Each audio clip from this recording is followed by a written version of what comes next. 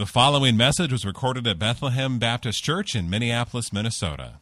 More information can be found online at bethlehem.church.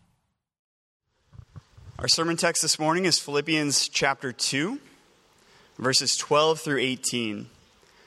It's Philippians chapter 2, verses 12 through 18. Therefore, my beloved, as you have always obeyed, so now, not only as in my presence, but much more in my absence, work out your own salvation with fear and trembling. For it is God who works in you, both to will and to work for his good pleasure.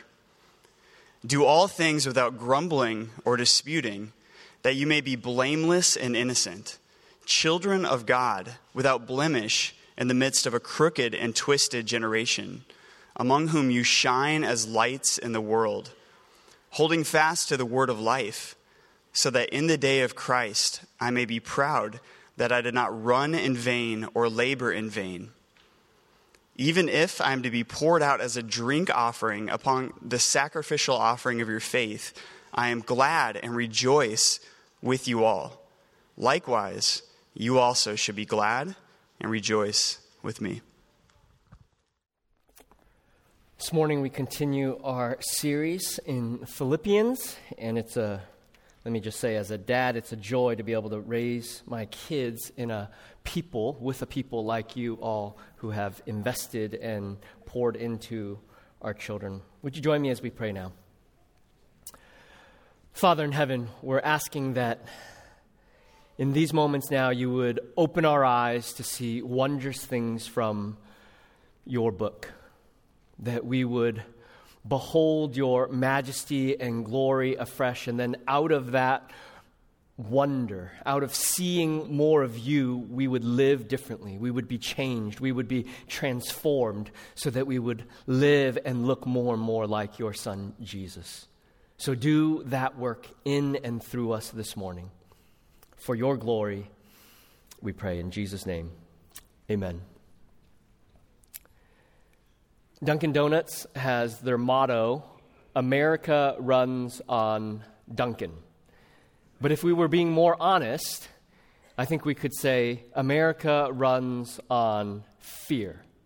Or, more broadly, our entire world runs on fear.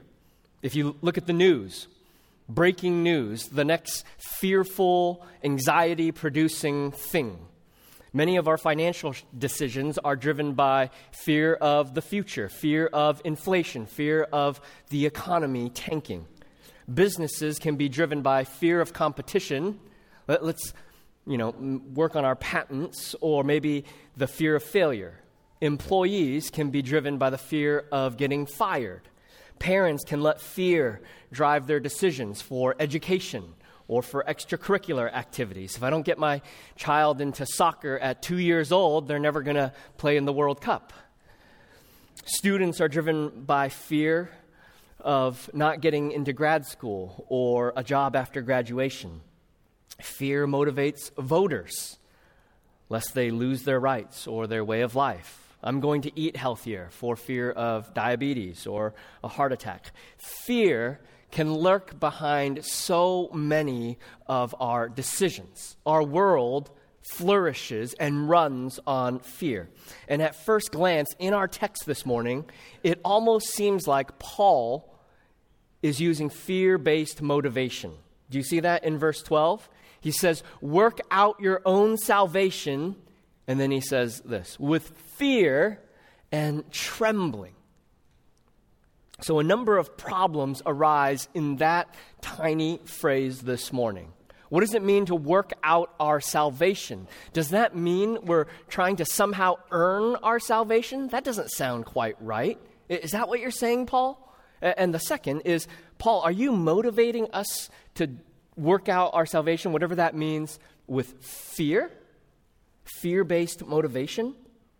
Now, if you've been in church for a while, if you know your Bible, if you've read your Bible at all, you know that Paul is also the one who wrote Ephesians 2, verse 8 and 9. For by grace you have been saved through faith. This is not of your own doing. It is the gift of God. And then he says, not as a result of works.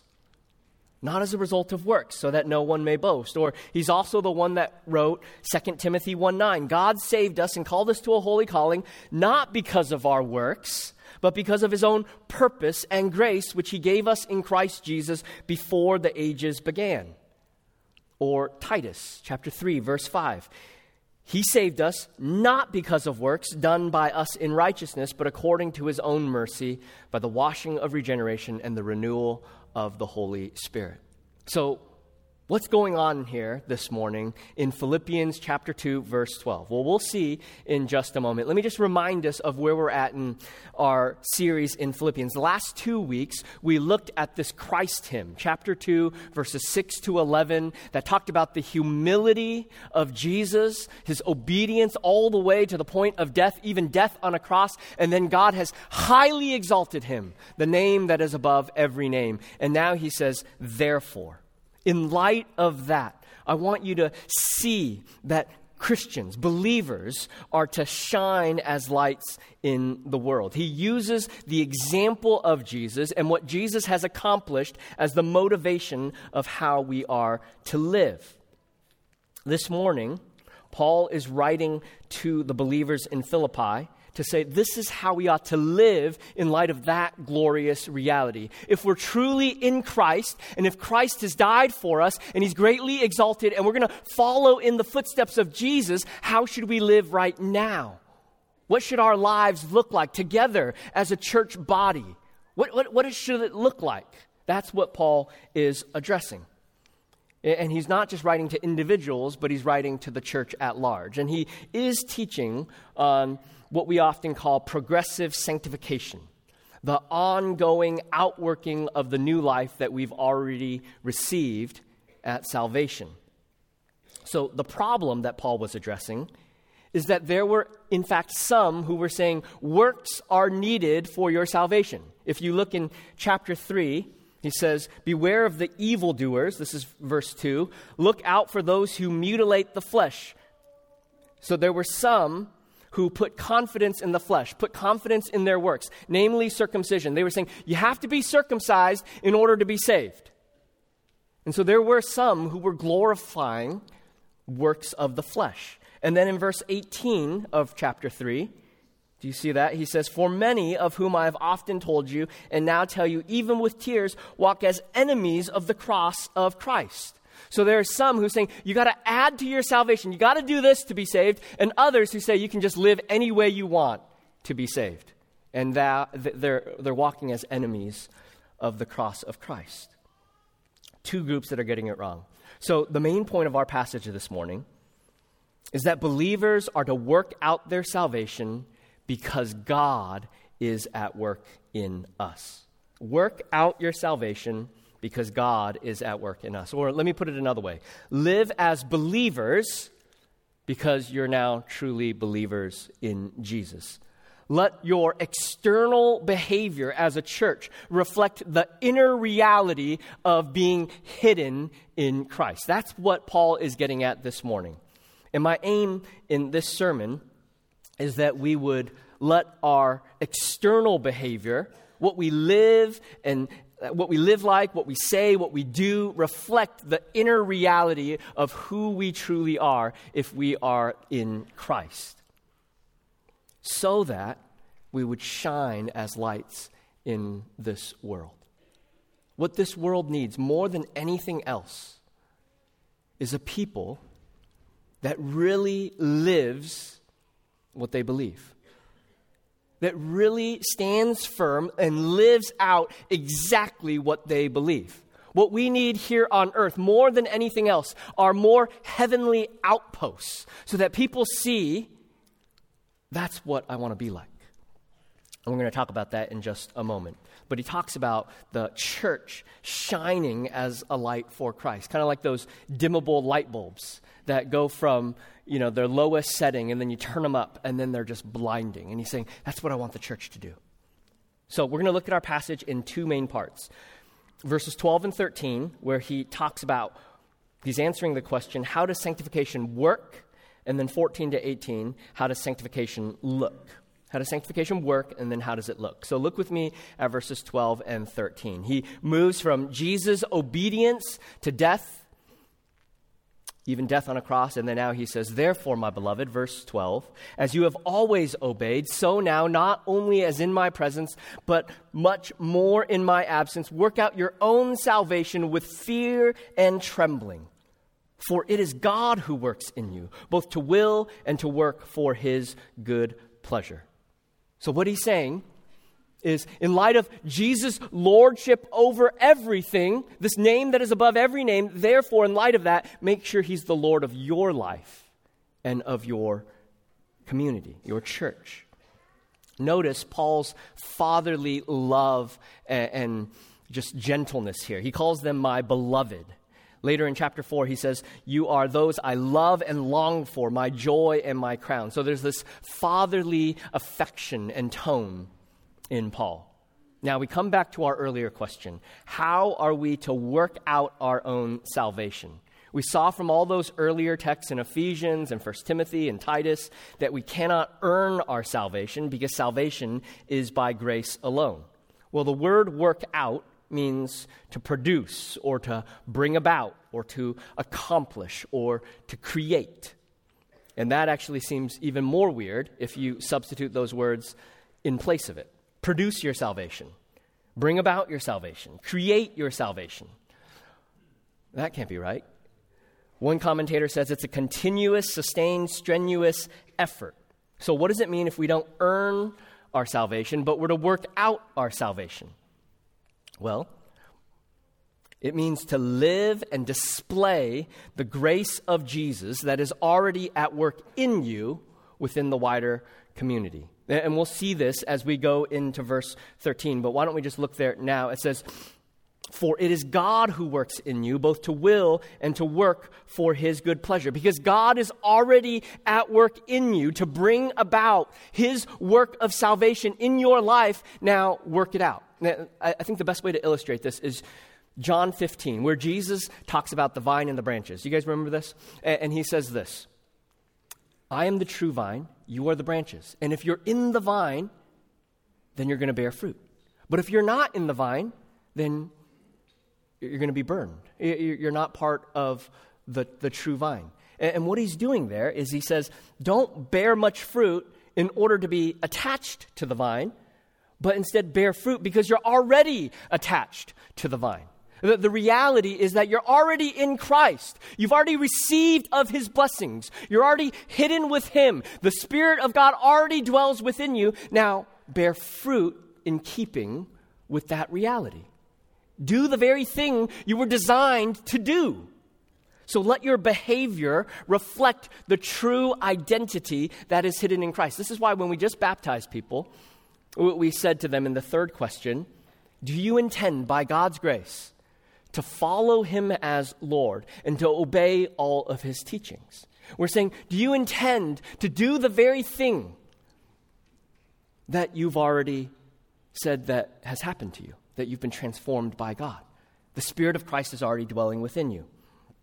So in the same way that Philippi was a Roman colony in Macedonia, the church is to be a heavenly outpost here on earth. Now he says, do this with fear and trembling. And this gets to our second question that we asked earlier. Is Paul motivating us with fear-based motivation? This word fear and trembling could mean to be scared and full of dread and terror. It uses the same word in Luke 21, where it says, the people faint with fear when the Son of Man comes in the cloud with power and great glory. So this is like a nightmare. This is real fear. And yet, it could also mean, in other contexts, like reverence and awe. Now, let's look at the context which Paul has in mind. He's just talked about Jesus, the name that is above every other name, so that at the name of Jesus, every knee will bow in heaven and on earth and under the earth, and every tongue confess that Jesus Christ is Lord. What is he talking about in that Christ hymn right there? He's talking about worship. He's talking about people who are all in awe of the Savior. He's talking about praise be to God. And so in light of that, I think he's talking about not so much as dread, but worship of Jesus as glorious. So we're to work out our salvation with this attitude of awe and reverence and humble submission. It's the proper disposition that God's people are to have if we could behold Jesus in all of his glory. Yes, there would be fearfulness and trembling, and yet there would be great love that would well up in our hearts, wouldn't there? If we were at the foot of the cross, if we could literally see it before our eyes, we would fall on our faces and we would worship. If we could see Jesus in all of his fullness and glory, yes, we would fall on our face. Yes, we would bow the knee. Yes, we would say, "Oh, I'm a man of unclean lips." And yet we would say, "But by the blood of Jesus, I come boldly with confidence to this throne of grace." So yes, there's this trembling and fear, and yet there's this awe and reverence because of who God is and all that he's done. And this makes sense because if we look back to the situation among the Philippians, in chapter 1, verse 28, he says, "Don't be frightened in anything by your opponents. Let fear of others be displaced by" what? A greater fear, a better fear, an awe and a reverence of God and of who he is and of what he has done. So this is a joy-based motivation, an awe-based motivation, that a superior fear would displace all of those little fears that we have. Don't worry about the economy. Jesus owns the cattle on 1,000 hills, and he will bless his people in order to accomplish his purposes.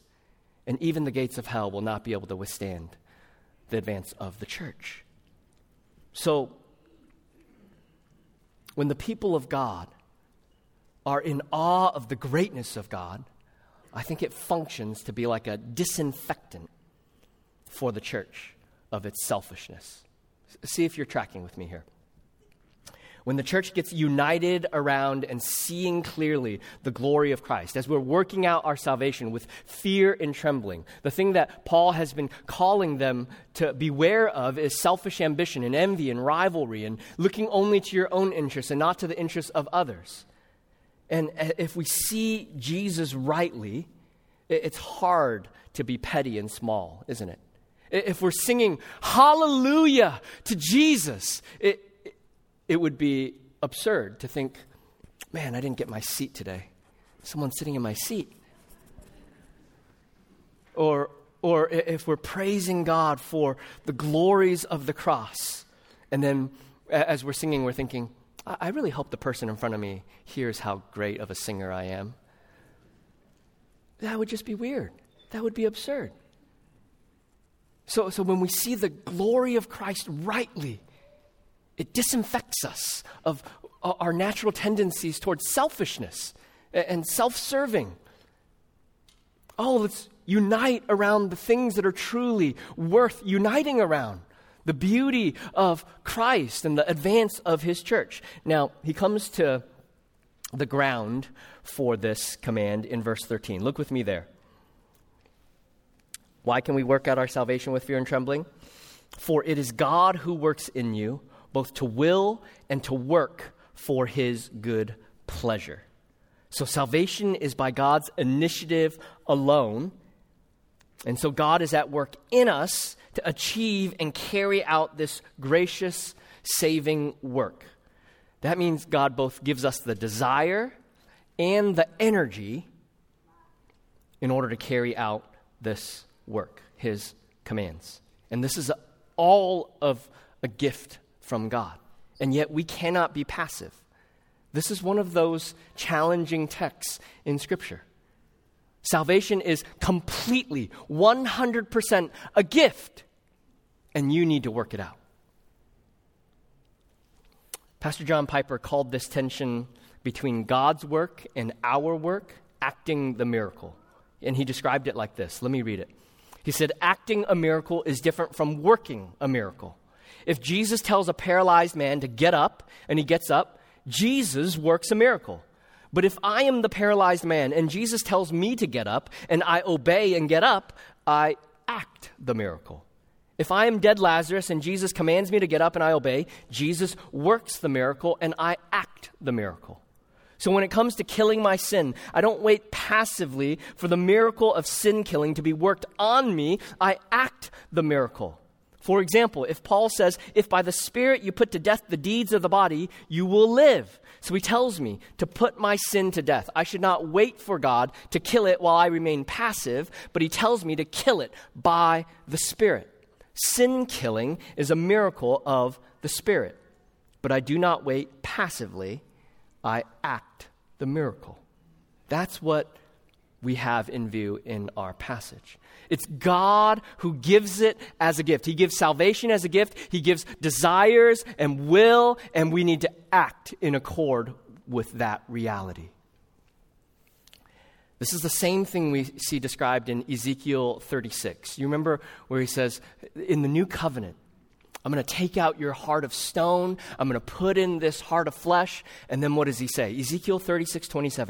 And he says, I will put my spirit within you, and then I will cause you to walk in my statutes and be careful to obey my rules. Does that mean we can just disobey and do whatever we want? Well, no. But does that mean he's just going to do all of it and we don't have to do anything? Well, no. But he's given us all that we need in order to actually do that reality. His Spirit dwelling within us to walk in his statutes and to obey his rules. This is actually the same thing we see in the benediction in Hebrews chapter 13. I think Pastor Sam used that last week. It says, now may the God of peace, who brought again from the dead our Lord Jesus, the great shepherd of the sheep, by the blood of the eternal covenant, equip you. May God equip you with everything good, that you may do his will, working in us that which is pleasing in his sight. It's God who works in us, and he's equipped us in order to do his will. That's that tension. This is why slogans and mottos sometimes aren't helpful.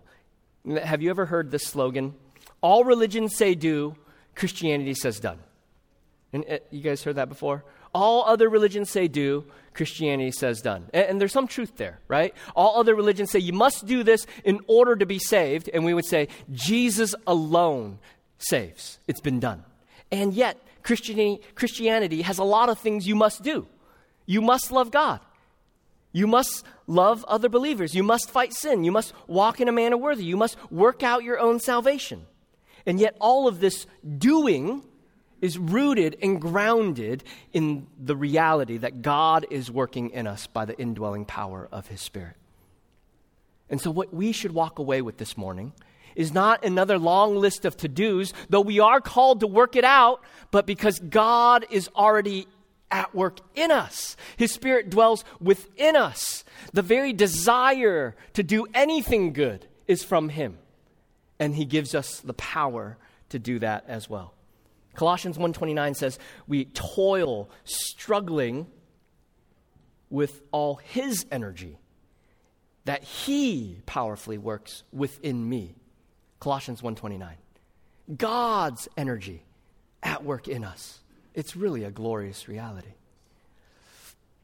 And God does this for his good pleasure, namely our eternal salvation. What God has begun, he will bring to completion. That's why Paul can write in Philippians 1:6, I'm confident that he who began a good work in you will bring it to completion in the day of Jesus Christ. So perhaps this morning, some are discouraged over their sin. This morning, you walked in here and you're just very, very acutely aware of your sinfulness.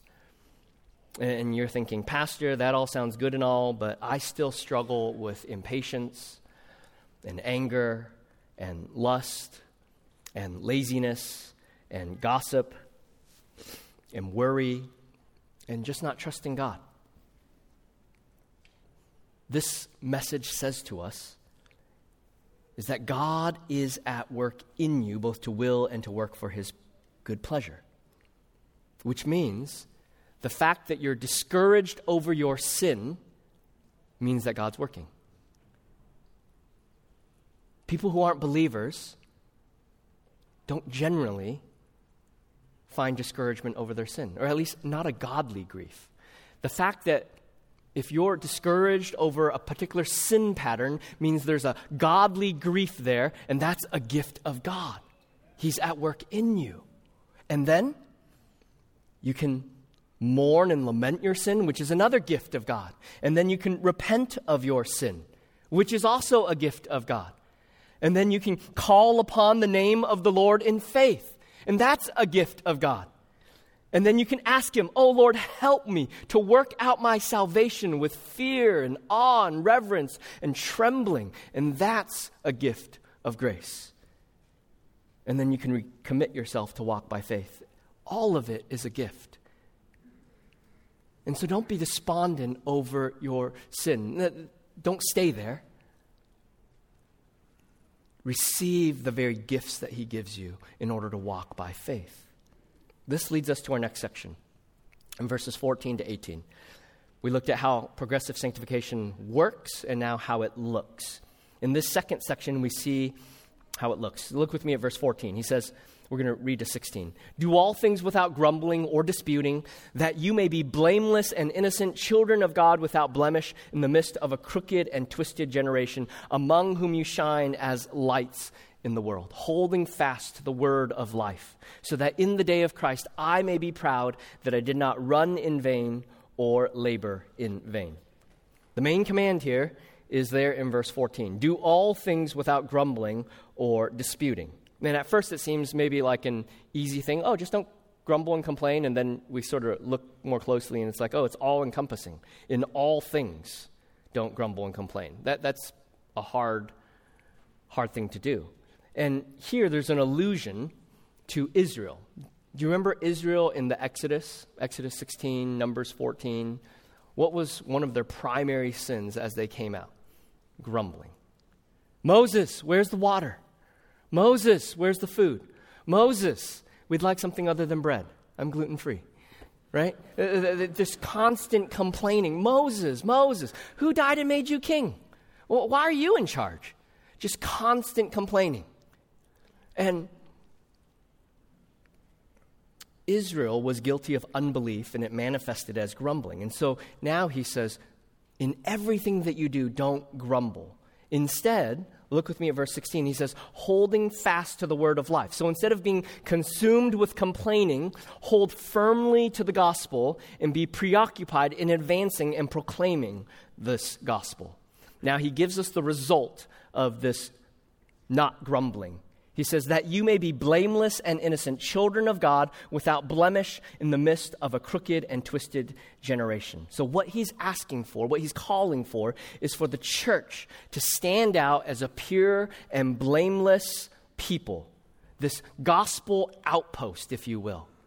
That in the same way that Philippi was this Roman colony in Macedonia, the church is to be a heavenly colony here on earth. We're to look a certain way. People are to be able to look in and see that we are pure and blameless children of God. He wants the church to rightly reflect the transformative power of the gospel. Do our lives, does our behavior reveal that God's at work in us and through us? Or do we look just like the world? Do we argue just like the world? Do we divide just like the world? Do we fight amongst ourselves just like the world? Or are we different? What he's saying here is, I want you guys to be really different. Because in the same way that Israel, when I brought them out of Egypt, what was the one thing I wanted them to do? I wanted them to look different so that the rest of the world would say, that's God's people. And they constantly failed in that. When he says a crooked and twisted generation, that's a quotation of Deuteronomy 32:5. And he was speaking of Israel. He was saying, you all became this crooked and twisted generation. And now he's saying the church is God's people here on earth. And I don't want you to fail like Israel constantly failed. They looked just like the nations around them. Idolatry, wickedness. And he says, but now the church, because I have placed my spirit within them, they can truly live out the glorious call upon their lives, and that they will shine like the stars in the heavens. And people will see the church and say, oh, that's God's people. Those are people who shine in the midst of this wicked, crooked, twisted generation. The idea is that Israel failed, but the church will not fail because God has given his Spirit, Jesus' blood, the fact that he wills and works for his good pleasure in us. We will accomplish this task. And so, work it out. Do all things without grumbling and disputing. The church has the magnificent opportunity right now to shine in this world. The world is supposed to look in. Yes, they might hate us for some things, but we're to shine forth the glories of Christ. We are a people who are shaped by the gospel of Jesus Christ, who live for the gospel of Jesus Christ, and then who love each other in light of the gospel of Jesus Christ. Now, look with me at verses 16 to 18.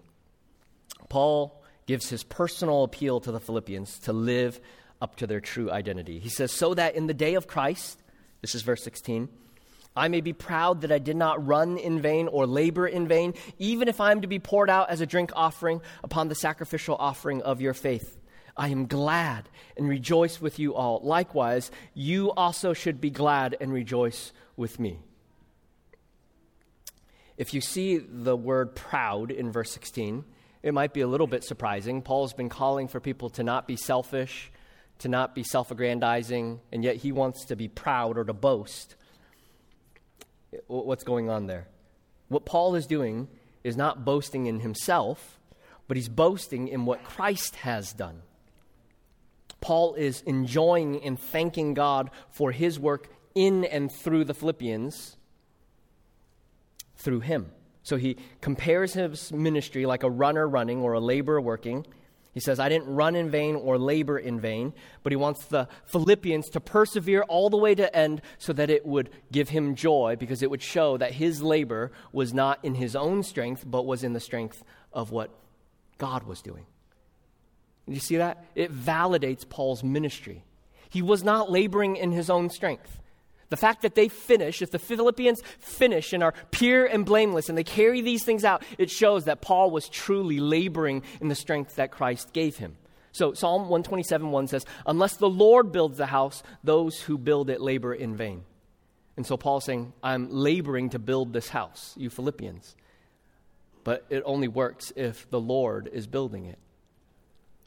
And what Paul is saying is, he's using this image of a drink offering that would be offered on the altar that's poured out over another burnt offering. And he envisions his life as being a sacrifice before God. And he's saying that I'm being spent, my life is being spent for your sake, and yet I don't begrudge that reality. He's saying it brings me joy, because you're going to reach your final destination, and you all will shine as lights for God. And so there's this multiplying joy that motivates Paul and ought to motivate the Philippians. So he's not moping around, woe is me, as he's in jail, but he's motivated by their persevering grace in the gospel. So our passage calls believers to work out our salvation because God is the one who is at work in us, so that we would shine like the stars in the heavens, in the midst of a crooked and twisted generation. And the reality is that we live in a world that is dwelling in deep darkness. There's so much brokenness in our world. So much confusion, so much godlessness. The most basic realities people are questioning and unsure where to go. People are asking, is there anything more in this world than what I know? And we collectively, as the church, have an opportunity to shine forth the beauty and the majesty and the transformative power of the gospel when we work out our salvation individually, corporately, and when we don't grumble. It's really striking. That was the chief thing that Israel was known for, grumbling. And he says, don't want that to be true of the church. Don't be a bunch of complainers. And by God's grace, I don't think we are. And yet, all the more, let's be those who shine the light of Christ. We're going to do a whole series in Advent starting next week on light and the biblical theological theme of light as it moves through the scriptures. For some this morning who have yet to trust in Christ, maybe all of this just goes over your head and you're not trusting in Jesus. You don't really believe anything that I've said.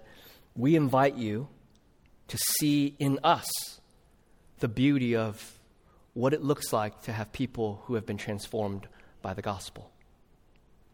That's sort of a bold thing to say, isn't it? And yet, I think it's true. We would encourage you, join any one of our small groups. You will see people who genuinely love one another. Come to our Sunday school classes. You will see people who value God's word and seek to live it out. Come into our worship services. We take these things dead serious. We're not here to just entertain you. We believe that life and death hangs in the balance, and we want you to come and see the beauty and the glory of Christ. We don't do it perfectly.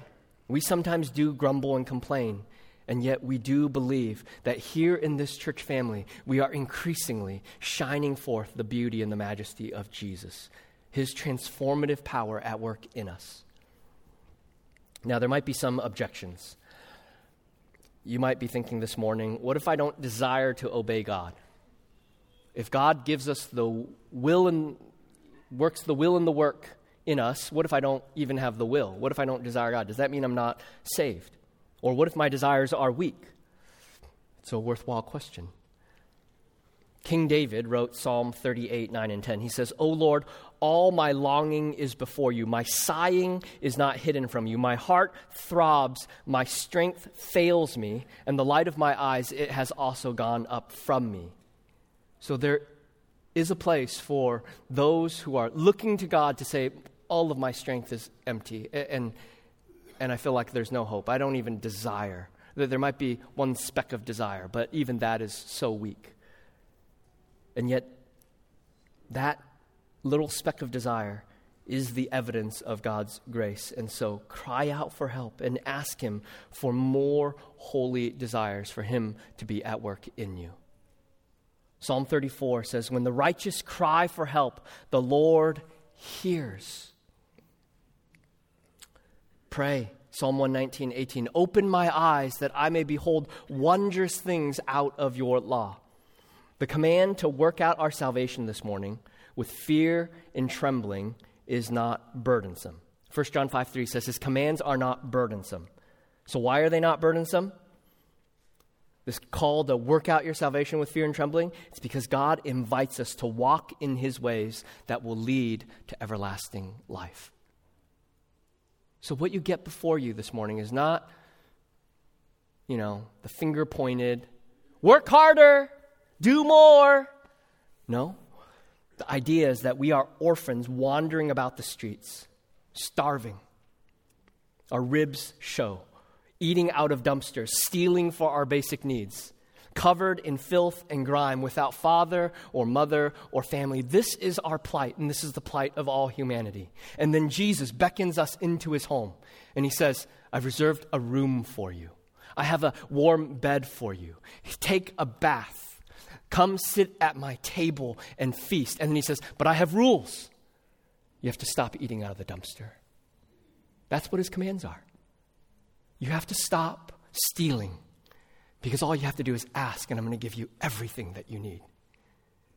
You don't run the streets by night. You stay under my shelter. That's what his commands are.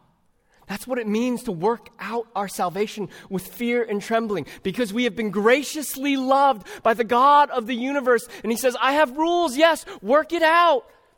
But it's all gracious things, because in these things you will walk in the ways of life and not death. And he wants us to do this together as one collective body so that we'll shine more brightly for Jesus. How much grumbling does it take to undermine a community? Not a lot. Remember Aaron and Miriam? Who died and made you king, Moses? And then everyone's like, yeah, what they said. And then, they turn leprous and all that. So it doesn't take much, but when we all live out our true identity in Christ, we become that heavenly outpost that just shines so that the world sees and that they would know Jesus. I'll end with this. Jesus said to the church, and may this be true of us, "You are the light of the world. A city set on a hill cannot be hidden, nor do people light a lamp and put it under a basket, but on a stand, and it gives light to all in the house. In the same way, church, let your light shine before others so that they may see your good works. They may see you working out your salvation with fear and trembling. They may see that you don't grumble and complain, so that they may see your good works and give glory to your Father who is in heaven." And that they would come to saving faith in Jesus. Let's pray. Father, we ask that you would do that miracle, even as we act the miracle of walking in your ways. So incline our hearts to you. Cause us to trust you all the more, and then to obey you and your commands, because they are not burdensome, but are a sweet invitation to walk in paths of righteousness. We pray this in Jesus' name. Amen. Thank you for listening to this message from Bethlehem Baptist Church in Minneapolis, Minnesota. Feel free to make copies of this message to give to others, but please do not charge for these copies or alter their content in any way without written permission from Bethlehem Baptist Church. For more information, we invite you to visit us online at bethlehem.church or write us at 720 13th Avenue South, Minneapolis, Minnesota, 55415. Bethlehem Baptist Church, spreading the passion for the supremacy of God in all things, for the joy of all peoples, through Jesus Christ.